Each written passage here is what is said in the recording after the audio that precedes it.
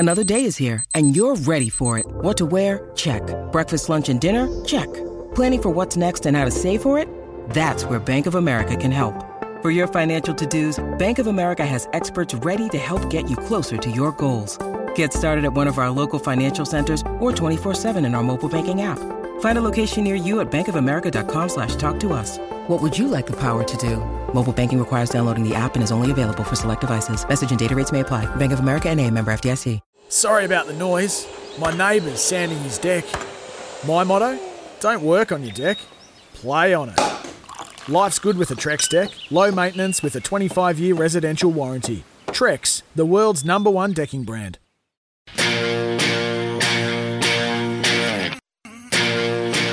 The award-winning Crunch Time.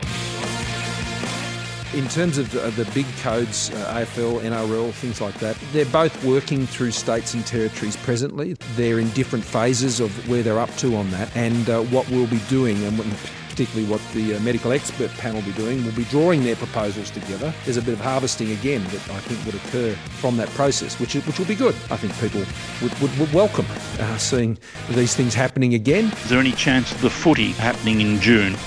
There's a chance. The move is always to try and open things up if the epidemiology allows it. We're clearly moving to lower and lower cases week on week. That's a good sign. But today is a demonstration that you can get explosive outbreaks and sometimes these spill over into the community. So we have to be mindful that things could change in the wrong direction over the next month.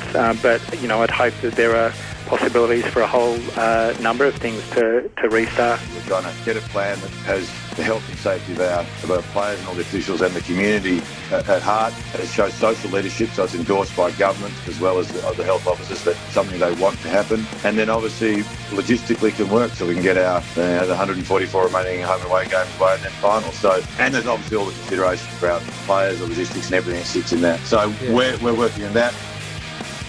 The National Cabinet poised to take a leading role in guiding sport back to action as the AFL delays its timeline until the state of emergency and the current level of restrictions are formally reviewed. So we've got a few options in front of us. They range from one hub with 18 teams sort of together, playing obviously at maybe 2-3 stadiums for a season. And then there's an opportunity to have maybe up to 3 hubs with, say, 6 teams in each hub located in different states. So I think we're going to have to open our eyes to that possibility that there's certain hubs around the state where that is. I have absolutely no idea, but I think that would be probably one of the few ways to set a date to actually start up. And look, it certainly would be difficult for me and my family, but yeah, look, I've got a job as well that I need to go out and do. To be honest, I'm still really sort of up in the air about it a little bit. Some days I'll be like, I'd really struggle away from my family, and then I think, look, the AFL's probably going to come to some sort of agreement as well with guys like me. And it might have an asterisk for a good reason, because this is going to be a challenging one, and how players and staff and football clubs are handling not just when we come back, but this whole period now. If you win the flag this year, you've certainly earned it. Only a lunar hub was left out of this week's wildly fluctuating debate, but the league is hedging toward Olympic-style accommodation and an extraordinary level of testing to get the season underway. This is the Anzac Day edition of Crunch Time.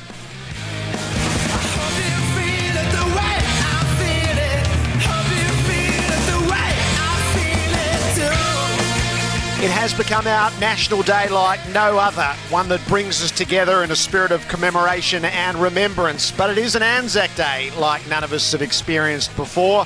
The dawn service on a laptop or your phone, candles at the top of the driveway or out in the street. There's no march, the beers will be via Zoom and the 2-up will be virtual. And we are missing the biggest home and away fixture on the calendar. Remember when the debate was, imagine if we were playing in front of empty stands on Anzac Day, what we wouldn't give for that this afternoon. Gerard Whateley with you on this Anzac Day on Crunch Time, joined by our Red Energy experts for this afternoon for Australian Electricity and Gas. Sam Edmonds, welcome to you.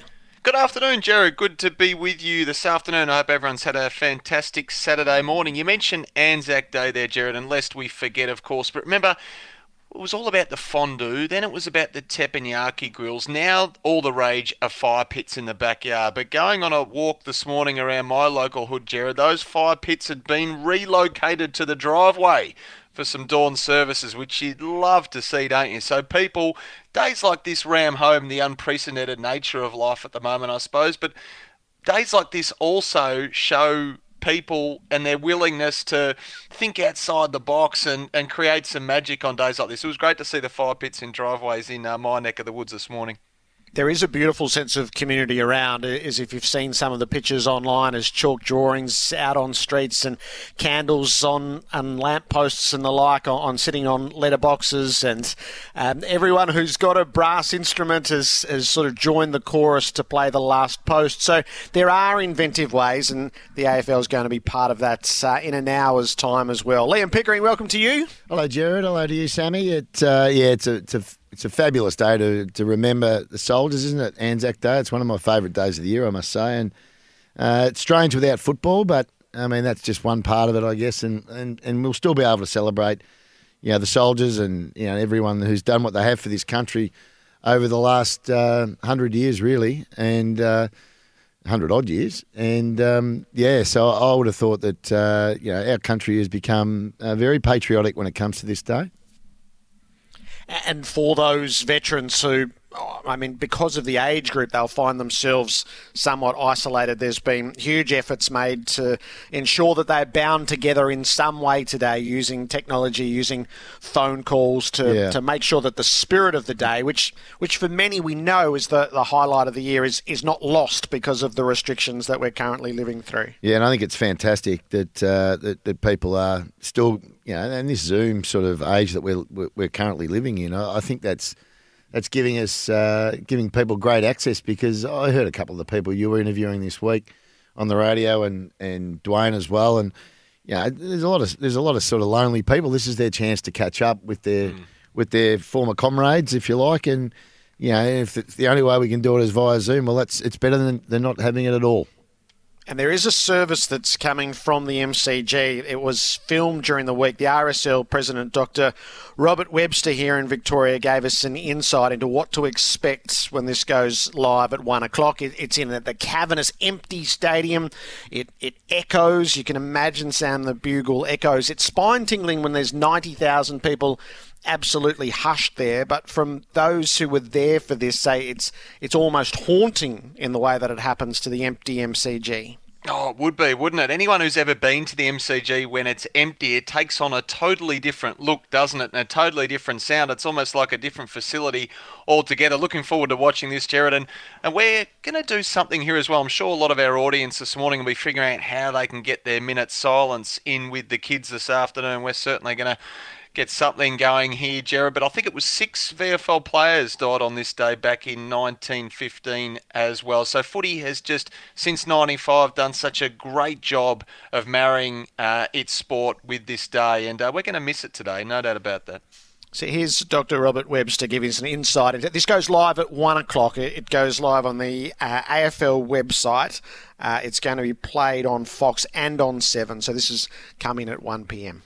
One of the things that I noticed on when we were recording it is that it echoes more. I think the sound must, even though it's silent, the sound must be absorbed by the bodies. But with an empty MCG, the reflection, the sound bouncing back from the concrete was absolutely spectacular. So the commemoration, which will be broadcast at 1 o'clock. It does, from the football sense, as we know, the rhythms of the day are beautiful, from the dawn service to the march, and then to the captivating nature of the ceremony at the MCG, and then the game itself. It is the biggest home and away fixture on the calendar, and has been for a couple of decades. So, Pickers, it does leave quite the void this afternoon. Yeah, it does. That's for sure. I was listening to the RSL president, as I was walking around the Albert Park Lake listening to you the other day. Actually, Jared, I was on the back straight, and I thought, he makes a good point, doesn't he? We've all been there early before big games, and the crowd hasn't arrived yet, but we're there broadcasting, and then you see it fill up, and it's just a whole different place. And it's such a big venue when there's no one there. It's a massive venue, and I'm actually looking forward to seeing how it comes up on the television. It'll be pretty eerie. It's the only day, Sam, that sort of matches the build out on the terrace and what happens inside the MCG is grand final day. It's comparative in a slightly different way, but yes, when Essendon and Collingwood come there, and there's so many people who that's their annual day. It has become a pilgrimage like Boxing Day and the like to be a part of it. So it'll be missed this afternoon. Oh, 100%, Jared. As I said, the sport's done such a magnificent job of tying what it does so well with Anzac Day, which is obviously a far greater purpose and day and cause beyond football. But such has been the marriage between the two since 1995. Now they're in total lockstep. I think the dawn service, the walk to the MCG, everything associated with it, and so many great stories of the game itself over time. Of course, you never get tired of watching that 95 draw. Mason Cox making his debut on the day. David Zaharakis. So there's so many great moments on the day itself. It's a grand final in April, isn't it? And we won't get it to that. And it does take your mind forward somewhat to the grand final whenever it is we might get it this year, Jared. And something we haven't spoken about for good reason, because we're focused on what's in front of us, is a grand final without fans is just going to be totally bizarre. And that's that does shape as our reality for the time being. It's funny. So the path back. Sorry, Jared. Just on that, do you remember where you were with that draw? I mean, I remember we were at training. We had training that day, and we were getting ready to go out and have a normal training session. It was like on a Wednesday or something, and all of a sudden it's like, oh, there's a game on. This is how weird it was, and so we're getting stripped and ready to train, and the whole team's watching this Essendon and Collingwood finish, which was a thrilling game, and they were both pretty good sides, but they were opponents for us. So, I certainly remember where I was when that day was on. Were you guys broadcasting? No, I was at Ballarat, and we were in and out of different things and listening on the radio and heard the end, and then Channel 7 played the full replay. Yeah, that they night. did. That's right, they did too. That's where I saw it. So we'd heard during the build up of the lockout, which it sort of all became a perfect part of folklore, didn't it? There was such a take-up to it that there was a lockout and then it finished in a draw. So the vibe had built throughout the day, and then Seven was quite rightly, so taken by what had been unfolded. They played the whole game again later that night. Yeah, it was a staggering. There are things that you remember, and that was it. How, as you said, the game built up throughout the course of the afternoon, and not unlike the World Series cricket when they had the lights on. Remember at the SCG, and all of a sudden all these people. And Kerry Pack, throw the gates open and let everyone in. It became look. It's one of those ones you'll never ever forget. That's for sure. Where were you, Sam?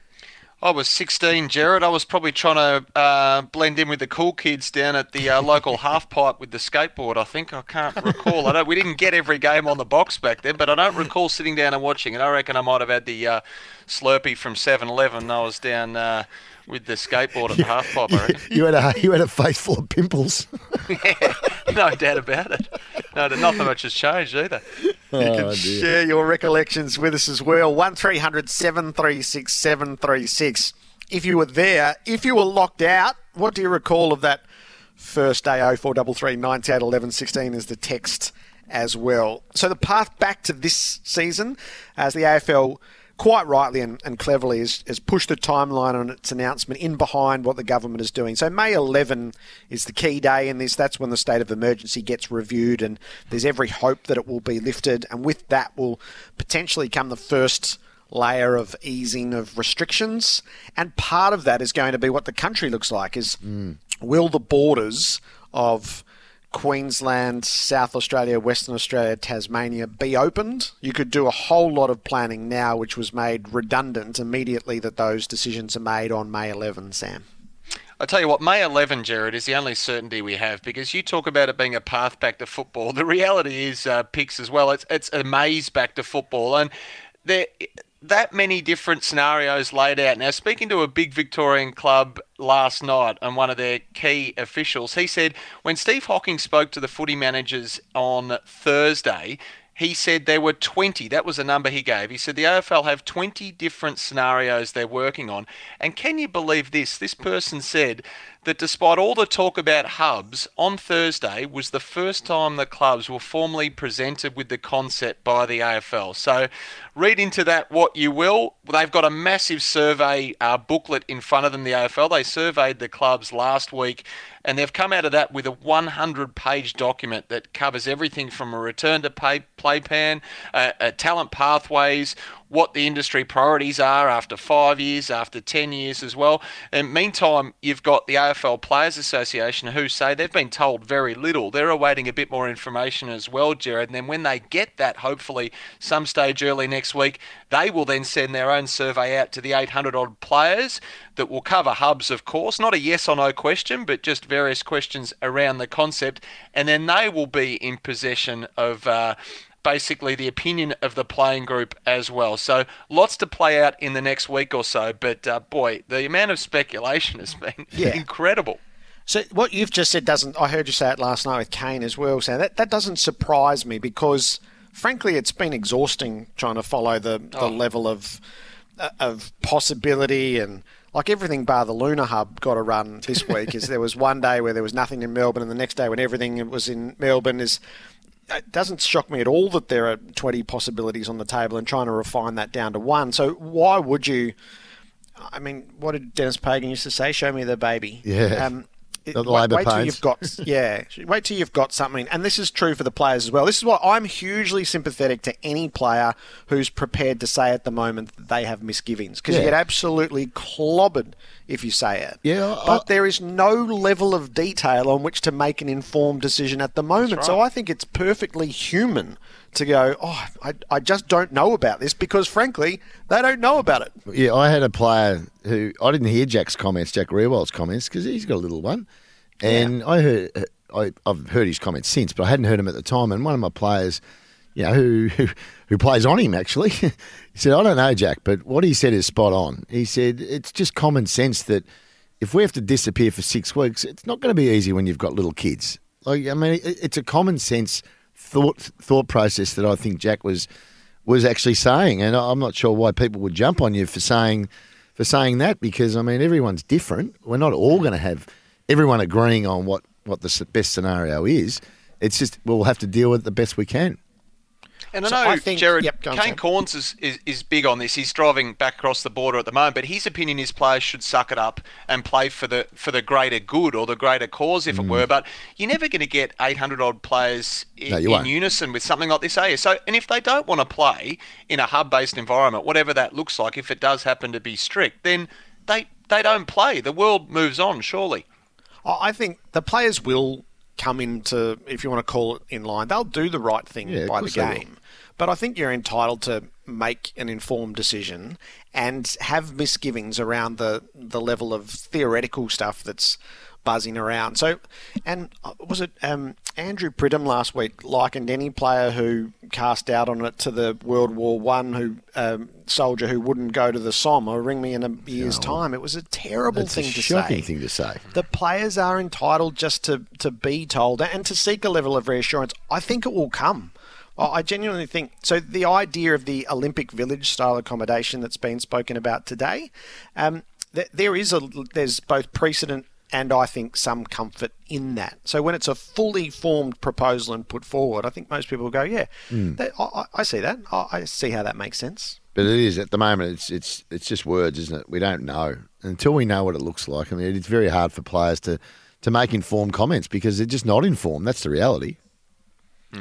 There's an interesting story, Jared, in the Adelaide Advertiser as well yesterday. Stephen Marshall, the premier there, on the record with the Advertiser saying, look, we don't know what has the greater risk. Is the greater risk, 40 players and officials flying in and out to games on a semi-regular basis, or is it congregating 500-600 players and officials in the one hub over a period of time? So these are all the questions that the medical experts need to put some framework around, hopefully, in the next month. There's an incredible level of testing which is hinted at in the pieces that are written today, is both sort of on the way in and out of every game, and that will have to be measured against what's acceptable to the broader community. Is if you have a group of footballers who are in the least susceptible group to the disease and they're getting the priority testing, you have to find your place in that as well. The notion of having so much testing makes sense to a point, but not if it comes at the expense of any other group in the community once we hit winter and the potential of the second wave of this. No, 100%, Jared. And I mean, we might get some temperature testing as well. We were speaking about this with Kane last night. I mean, will it be the testing that we know that's quite invasive? And I know Scotty Pendlebury spoke. It's not a comfortable process having the testing done as well. And you want to make sure we have the kits, as you say, that we can use. Have you had your temperature tested? It's not hard. It takes 2 seconds. No, that's what I'm saying. So we might have. There's 2 ways to test apparently, and some industries are using the temperature test. There's been talk of the red dot on the forehead pickers, but then the more traditional test, which is the nasal swab, I think it might be, Jared, is a far more uncomfortable procedure, and you wouldn't want to undertake that too many times, I wouldn't have thought. I think that the jockeys have done an outstanding job around the country, and that they have stayed home, they have isolated, and the measures that have been put in place have so far been successful.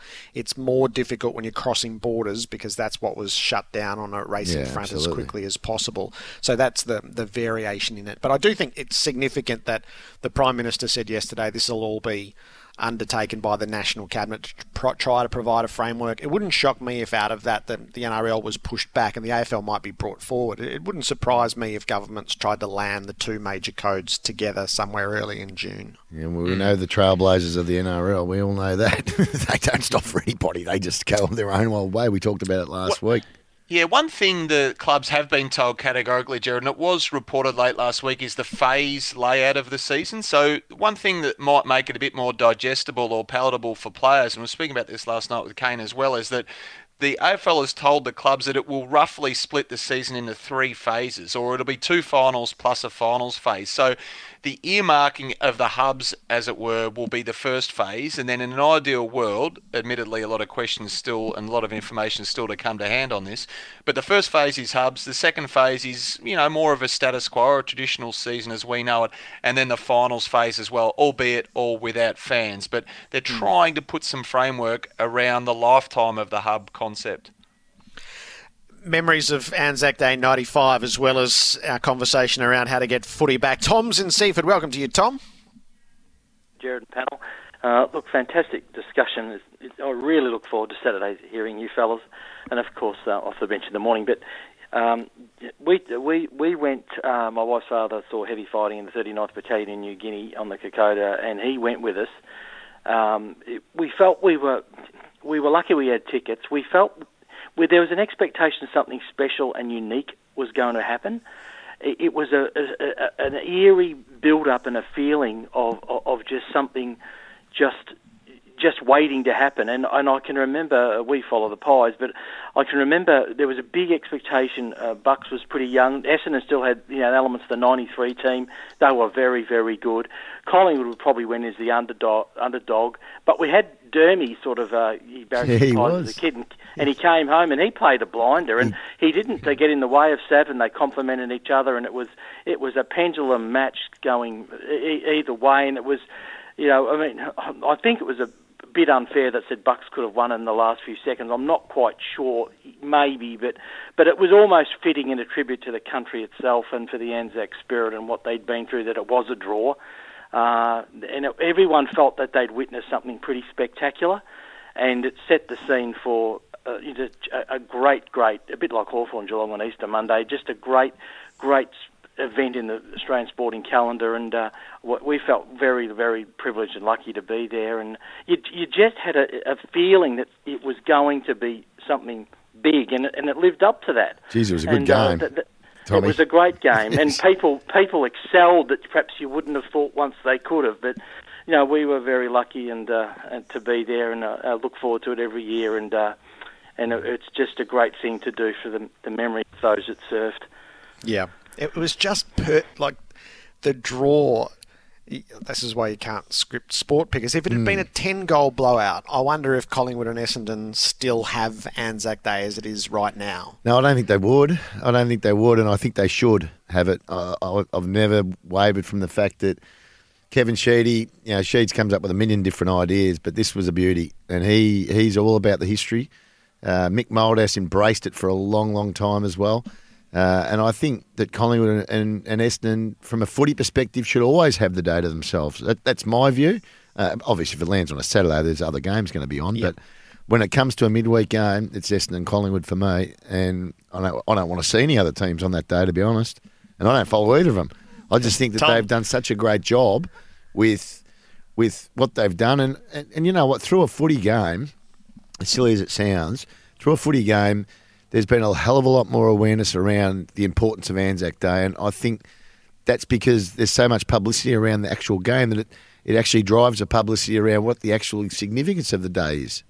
Yeah, I agree with that, and the way that it's been stitched into the day, and that was the genius of Kevin Sheedy and the RSL, was to move the dawn service moves into the march, moves into the commemoration at the MCG, drifts into the game, and it's, for the most part, it's always held its place. There's been the odd year where football has tended to run ahead of what the meaning of the day was, and we see it, we recognise it, and we draw it back into its place. As Adam was, he was a 14-year-old and sat on the bottom level of the old Ponsford stand. After half-time, you literally couldn't go to the toilet with the amount of people sitting in the aisles. An amazing day in childhood memory. And this Anzac Day lockout, car full of mates travelling from Bendigo, heard on the radio it was a lockout, did a U-turn to the north and found a pub in Sunbury and watched the game there. And I'm a Carlton man. I was 15 and I was in the pocket in the southern stand with both Essendon and Collingwood mates. I was wrapped with the draw. That's from Aaron. It upset everybody. Perfect for a Carlton fan. Very nice.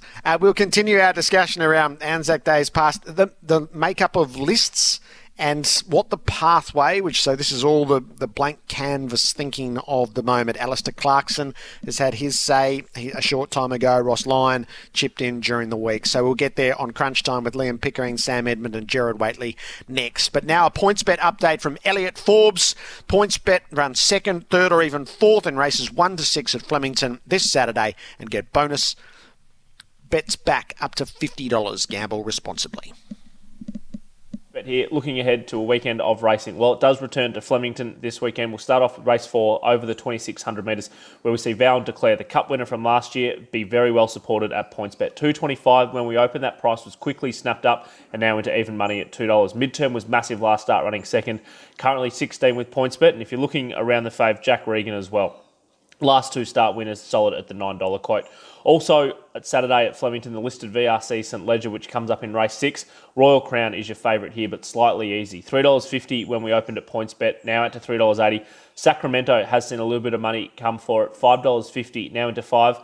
And Lynn Darley at longer odds has trimmed up as well. To check out these great offers and plenty more, download the PointsBet app today and sign up in less than 1 minute. You can jump onto pointsbet.com.au, download the app, and as always, please gamble responsibly. There might be 4 or 5 players on your list that might play 1 game for the year or 2 games for the year, and they may contribute. I remember when I was at Sydney, Luke Vogels played maybe 2 games. In 2005, he kicked 4 goals, maybe in the last quarter, to beat the Bulldogs by a kick. That helped Sydney get to the top 4. And Jared Moore played 2 games. He kicked the match win against Essendon. So no one remembers them, but they played a critical role in getting you up for the premiership. You know, getting you a top 4 and giving you an opportunity. But the cost of those games is huge. What would the average AFL player earns $300,000 now? A player may be playing 2 games a year, might be on $200, $250. So if you've got 4 or 5 of those players, they might play 5 or 6 games between them, but it might be costing you $800 or $900. So they're the guys that are going to go. So does that money get redistributed back to the rest of the list, or is that a saving for the AFL? Ross Lyon on the Coach Podcast on the AFL website. This is crunch time for Robot Building Supplies. They've got it and deliver. robotbuildingsupplies.com.au. So there's both the practical and the philosophical debate in this. Is if there is a move to sort of reduce lists from the notional 42 down to 35, who goes along the way? Does it short suit you? Is that redistribution of money to the top ends? Do the star players earn more and the median drops down? This is very much in your wheelhouse, Liam Pickering, and it feels like that this is probably going to be the agitation in reshaping the new economy in footy. Absolutely it will, is working out where the money goes. And personally, and I know that all the agents are on the same board with this, no one wants to see the lists. From our perspective, the players don't want to see the lists shortened or, obviously cut, and neither do the clubs. So, I mean, we're hoping that it doesn't stay below 40 as a general industry. That we want to see jobs for players. We don't want to see smaller lists. So that's the general feel from players, agents, and clubs. But that may not be the case. But Liam, is it your feeling that it's going to be inevitable that list sizes will be cut, or is that putting the cart before the horse? Well, at the moment, it's looking that way, but that's putting the cart before the horse right as we sit here now, because until they've done their due diligence and working out what the numbers are and how it's going to work, I mean, it certainly won't be one that the AFLPA will just accept. It'll be something that they'll need to work through with the players and you know, as I said, because it's all about jobs. And the PA, Jared, for their part, want the AFL obviously to open up the books as best they can at the end of the year as well, which they did for the temporary pay cut, of course. But they want the AFL to provide the players and by extension the player managers too with an accurate picture as they can about the forecasting as well, how much money exactly they anticipate will be lost to COVID-19 before they go down the path of lists being cut and pay cuts and all the rest of it as well. And Gil, when we asked him to his credit, said there'll be some transparency required and the AFL would have no problem with that. So the two groups of players will be affected, and Pickers, defer to you here, is there's a small group of players on each list who are strictly development and really don't have any prospect of playing in the current year, but they're the development projects. Yep. And then there's the Ross Lyon group as your absolute reinforcements who are needed at some point in the year. So my interpretation at the moment would be that whatever that number is around development, is that'll need to be done elsewhere, and that number of jobs would come off a list. Yeah, absolutely. Well, if that's going to be the case, well, we need to make sure that the development areas are fully supported, because they won't develop if they're not in the proper system. So that's the reality. I mean, there's a gulf already between the AFL and the VFL. We know that from a standards perspective. You don't have to watch the games to realise what the difference is, the professional footballer versus the part-time footballer. So if they're going to be in a situation where it's developing, well, we need to make sure that the development areas are very, very well supported so these guys can actually learn and get better. Alistair Clarkson's been on Fox Footy this morning, and he's been asked about this, the national reserves, the under-19s competition. Where would the development be done? I think probably for the evenness of the competition and the way forward as a code, when we decided that we wanted to go a national competition and have as many as 18 clubs in the competition, then we needed a mechanism in the game, which was a salary cap and a draft, to provide an evenness and a parity across the game, albeit we haven't got parity with our fixture, but a lot of other areas there is. And so I think to go back to zones and under-19s and that sort of stuff would be hard. But in terms of the pathway of talent, the best way, in my view, is to have an under-19s reserve seniors. Now, I don't think we can go back there, but just what it looks like is going to be heavily discussed and debated amongst all the coaches and footy managers whilst we've got this pause waiting around for our footy to recommence. This is a really active debate at the moment. There are those who have long believed, and we spoke about the raising of the draft age and the like last week, but what should the pathway be? And the notion put forward by the AFL to recraft the pathway from school to local to rep to draft pickers. Yeah, it's and listening to Alistair there, he knows it because he's been in it. Yeah, this is the thing. We came through that era. So the guys that are coaching now, most of those coaches played in an era where there was reserves. Most of them have come through the under-19 system. Clarkson, Simpson, you go through them. Most of them have come through where you got into a football club, Longmire, and you started off in the seconds. You were part of a club, and you had your own reserves team, was coached by someone, in our case at North Melbourne, it was Laurie Dwyer, coached at, Wayne Shawbush and John Kennedy were the coaches of the senior team.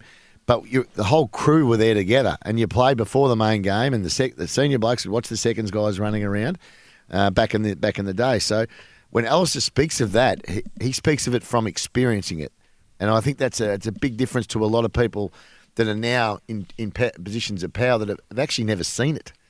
And I know it's a long way back from where we are, and I don't think we certainly won't get the 19s and the reserves back, like in that format. But there might be a chance to have an AFL reserves competition, that's for sure. Sam, this is very active, isn't it, behind the scenes? I was just going to say, Jared, this is as hotly debated at the moment and worried about as any issue surrounding COVID-19 in clubland at the moment. Just what does the second tier look like and the pathways that Pickers speaks about? And I keep coming back to that quote from Gil McLaughlin a few weeks ago now in an email sent out to clubs where he makes specific mention, and it leapt off the page, and he said there's a huge opportunity to build a bottom-up model that has been difficult historically to change because of entrenched structures. So if that speaks to anything, it's the second tier competition. And Ross Lyon was fascinating listening during the week because he said the AFL by definition should be a performance industry. But he said at the moment it's performance and it's development. It's having to do both. And in an ideal world, Picks, I don't know, you shudder at the work that will be required to set this up.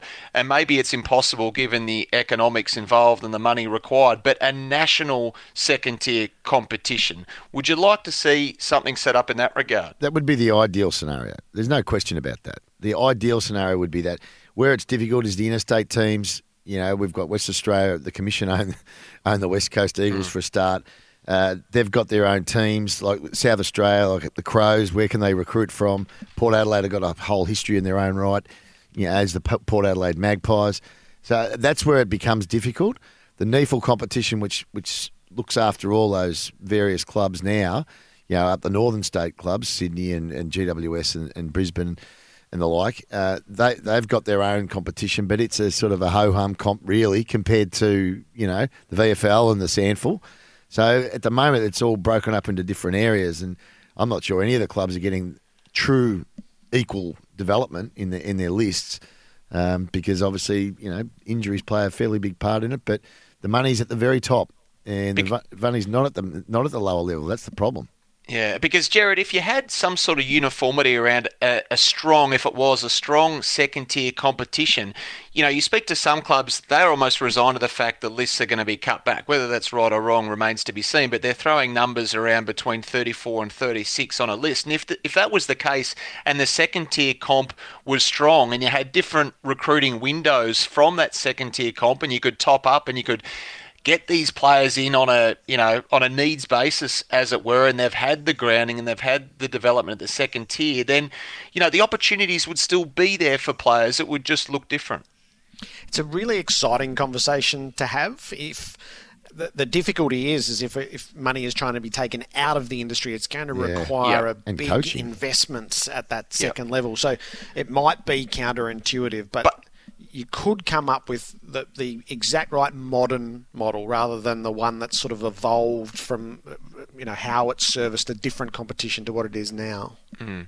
And there is some talk about this soft cap I know we're going to get to shortly, but some clubs believing that the people that they're unfortunate enough to potentially lose in this period might be able to go back into a reformat, revamped, redesigned second-tier development competition, and they'll be re-employed in this system that way. But, geez, a lot of water obviously to go under the bridge. Mm. So how severe could the cut to football department spending be? Is it got as sort of as low as half to what was it, a figure of 4.7 that was floated, keeping in mind that some of what's being floated at the moment is the work in progress discussions? I hope it's not that much because there are a lot of people that do great work in footy clubs, and we're talking about development. It's going to be hard to develop them if we don't have the staff to do it.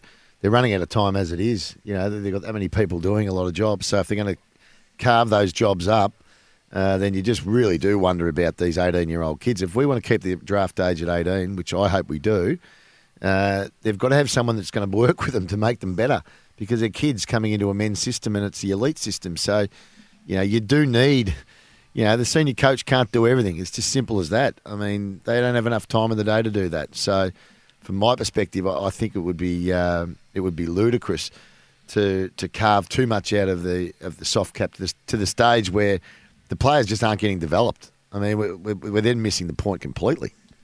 Mm. This is the darker side of it for mine. You know, there's a real human side to this, obviously. I mean, this is jobs just walking out the door and people's livelihoods at stake here. So the figure that was bandied around for a long time was that 9.7 would become 6.7 million for the soft cap. But Now there's some whispers this week that it'll actually be a lot worse than initially forecast. Yes. And the club I spoke to last night said they would had two sets of budgets going.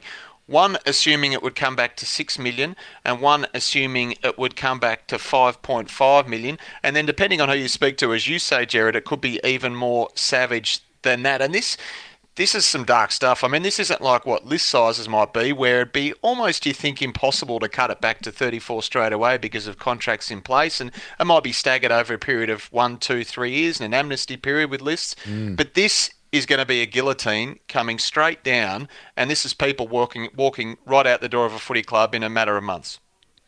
Yeah, that's hardcore redundancy. That's a human toll in that. So, yeah, it's not all just talk on a spreadsheet. Sam Edmund and Liam Pickering are our Red Energy experts on crunch time today for Australian electricity and gas. Here's a few more memories of 95. I was there in 95. The MCC members was absolutely heaving with people.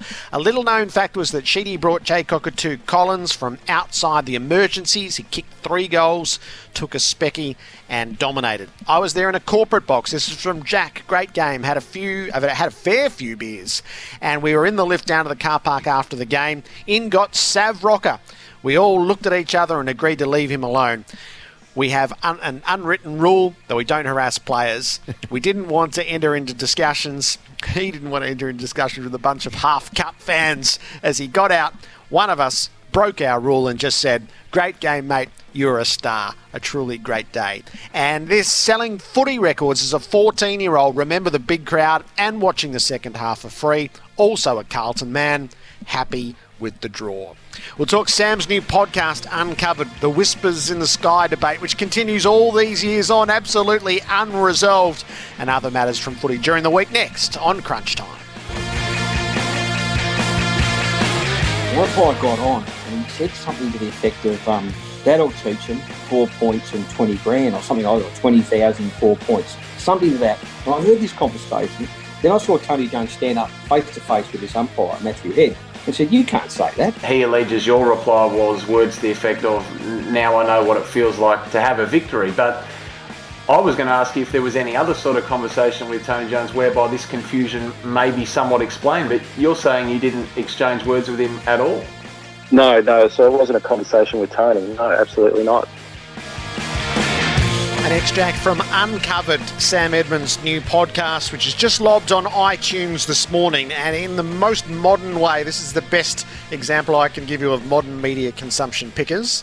The first review has landed. It's gone up as 5 stars, and this is the commendation. Haven't listened yet, but reckon it could be good. 5 stars. That's the way to do it. That's I listened yesterday. It's terrific. It's such a good dissection of something that we lived through. Yeah, well, I actually had a chat with Sammy about it. When did we speak? Sammy, Monday night? Yep. Monday night, and you were telling me about it. And I'd forgotten about it, to be honest. And I thought, oh, yeah, I do remember that. And you wanted to tell me that they've become pretty good mates now, Grant Thomas and Matthew Head. Is that right? Yeah, it's a fascinating byproduct of it. No, just before I get into that, I really need to thank Joel Brooks, one of our gurus at Croc Media, for helping me tie it all together in, as you say, Jared, a modern way and a good way to consume something now. But yeah, they got in touch about a decade after the fact, and Matthew Head went and spoke to Grant Thomas at his house, and the two broke bread, and now they follow each other on Twitter. They have a massive differing of opinion on their version of events. Hang on. They don't follow each other on Twitter, mate, because Grant Thomas doesn't follow anybody on Twitter. He don't follow anyone. That's true, actually. Maybe it's the other way around. Matty Head follows Tomo, but Tomo's given him business advice down the years, so the two have had a few conversations over the journey, but they just have a differing of opinion on one small matter, and that went right to the integrity of the game, of course, Jared, 15 years ago. Well, it's one of the biggest he said, she says that there is. It's still inconceivable as you lay it out piece by piece with the Saints assistant coach, Mark Parker, all the clips from Tony Jones of the time, Matthew Head's account. It's just... You cannot get the twains to meet on this. It's amazing. Well, you can't, in my view. Like, what possible benefit was it for Tony Jones to make it up? That's the way I look at it. It's just like, why would he make it up? It just doesn't make any sense. Yeah, that's what some people say, and then some people say maybe Tony Jones heard the wrong person. Maybe it wasn't Matthew Head. Was there a conversation at all? So we've been really careful just to lay it out and let the listener decide. As you say, Jared, it's your classic he said, she said, or was anything said at all, mind you, and it's the perfect storm because Matthew Head shouldn't have been on that plane, the umpire. Yeah. He was only darting back to propose to his girlfriend, and Mitch Rentessis, the fan who scribbled it on his boarding pass, the key piece of evidence, he wasn't supposed to be there either. And Mark Parker, the St Kilda assistant, wasn't supposed to be there. He darted back. He had to get back quickly as well on the red eye. So all these people in the one cabin, it shouldn't have even happened. I don't want to spoil it because it's terrific, but Mark Parker's account of meeting Tony Jones in the car park and then his account of the two investigators who came and their demeanour in his office is terrific. Is just for that alone. It's worth listening to, but it's really good. So Uncovered, it's landed on iTunes this morning. Subscribe to that podcast. Can you give us a hint what the next one to the lob is? We're having a look at the Melbourne Football Club, and geez, you could almost do a series on the Melbourne Football Club alone, particularly in modern times. I mean, not some happy stories there, but certainly some big ones. We're going to delve into one of the biggest ones, Jared. We're hopeful of getting it out there on iTunes in the next week or so. There is a lot of work involved with these, but as Pickers would know, because I've hassled him about the Buddy Franklin deal over the journey, I've got a fascination with going back in time. Great stuff. It's terrific. Sam Edmund, Liam Pickering, our Red Energy experts for Australian electricity and gas. Let's bring in Dennis in Geelong into the conversation around list sizes and reserves and the like. Dennis, welcome. G'day, guys. How are you? Good. Look, I was going to talk about that because I think the second and reserves, like the reserves and the seniors, that's something I remember, and whether that's feasible or not, like, who knows? But the other thing that a lot of people are forgetting in this whole debate about when things start and when things don't start and where, if we're going to have a season or not and how it's going to look, is local and metro footy, both at a senior, junior, women's, youth, girls level. We already know that AFL Victoria have cut the salary cap by 50% across Victoria, so that means 50% cut. And we're going to run out of time here, Dennis, but I can tell you that that's going to be stitched into what happens after May 11, Sam, is to get the full lay of the land on what's happening from our leaders to the community. That will be the trigger for everything, including community sport. Yep, some new parameters put in place on elite level sport, Jared Scott Morrison saying, and obviously community sport and individual sport too, and hopefully we get some sort of clarity and relaxation of those rules. It sounds as though we might. All right, so our Anzac Day edition of Crunch Time comes to a close. Liam Pickering, Sam Edmund have been the Red Energy experts for Australian electricity and gas. Enjoy the afternoon, lads. I'm really looking forward to seeing Val and Declare run at Flemington. Yeah, you should be too good for that, like I would have thought, Jared. Lest we forget, gentlemen. Have a good afternoon. Yes, lest we forget indeed. A lovely note on which to leave us. Crunch Time at midday each week throughout this lockdown phase. Have a good weekend. Want to witness the world's biggest football game? Head to iCanWin.com.au, predict Australia's score with a crystal ball, and it could be you and a friend at the FIFA World Cup Qatar 2022 semi-finals, all thanks to McDonald's. Maccas, together and loving it. TNCs apply.